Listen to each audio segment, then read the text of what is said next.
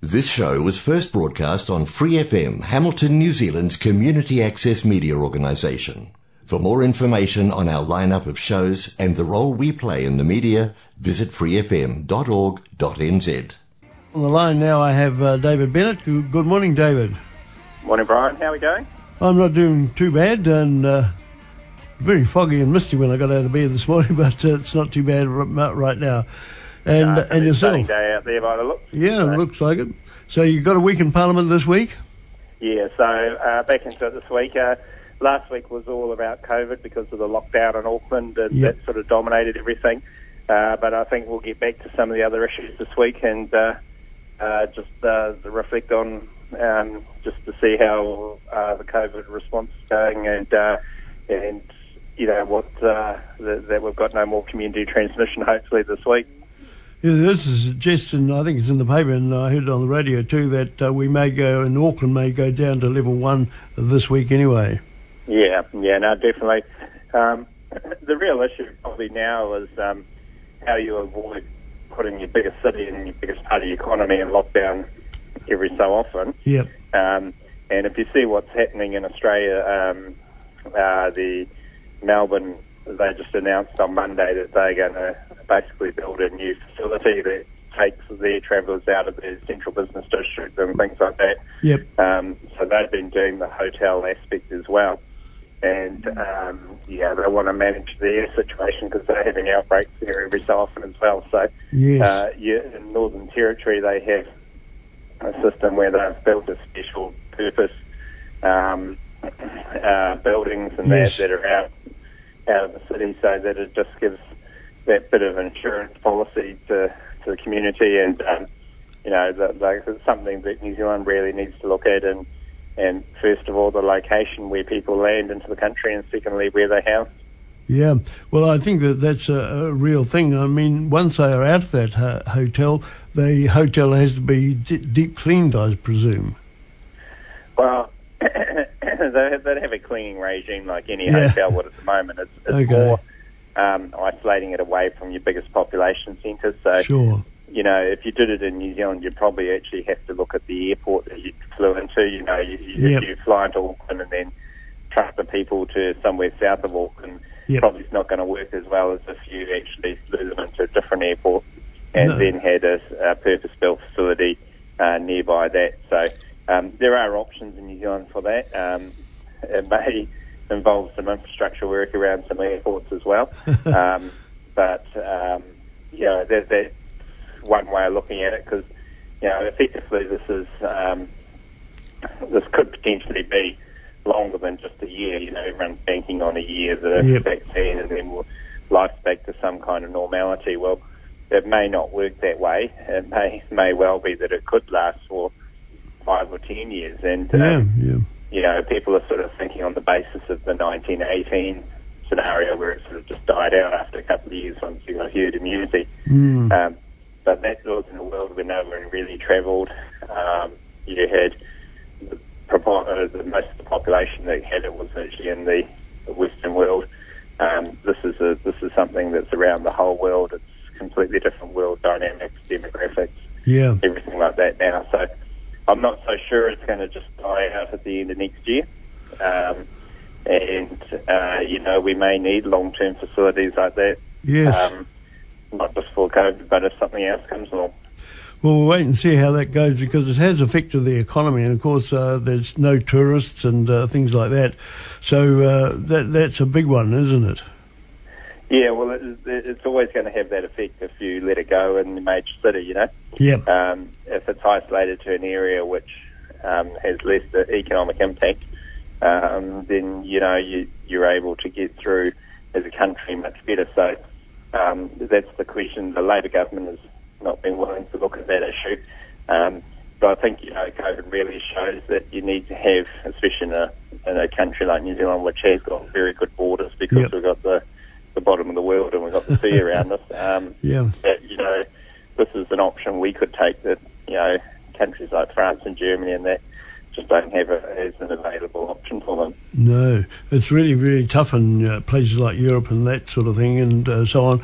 And Just to change the topic, now a new president in the United States of America, will we have a better relationship with America, with Biden?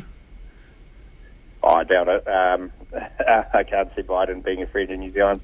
America always takes the approach that it's America first, and they've done that for 100 years, and they've got a big enough economy that they can do that. So I don't think, we've never had a free trade agreement with America. I don't see it happening in the near future. Right. Biden's certainly not going to propose that. He'll be, more looking after American communities and things like that, and just can't see that the Democrats they're not a free trade party anyway, so they're dominated by the union movement. So the last thing they want is free trade. So I just can't see there be any gain from us. He'll say the right things and he'll pat us on the back and say how lovely we are and all that. But and we are. When it comes to the money, there's no chance he's going to give us anything. So that's just how it'll be with him, I'd say. One of the big issues that came up and caused a bit of controversy was the Air New Zealand doing engineering work for Saudi Arabia's airlines and things. Yeah. That was a big one. And, hey, how did that happen? Well, it seems like it was sort of a middle management decision. Somebody obviously thought there was some money to be gained in it, and use of resources or whatever. And, sure. That sort of happened, and that's where it is. I think we can get pretty tied up in all these things too, because everything in the world is interconnected these days, and if you think you're going to avoid all these things, then you might be dreaming a bit. Even the Green Party members of Parliament that pride themselves on having such a valued system. Their superannuation funds go into some military companies, and when they find out about it, they cry poor and say, "Oh no, that should be happening." But the reality is, if you want to have a diversified portfolio, well then you're going to have something that's dealing with someone else. Whether it's a bank, whether it's a food company, whether it's a technology company. You can't tell me that every company in the world is able to isolate itself from certain other companies, and then where do you draw the line? Is it a Saudi military? Is it somewhere else, or is it some other company? So, I think you can get really out of control on those kind of things. Right. And the reality is we live in a world which is very open. There's open financing, there's open transactions, there's open technology.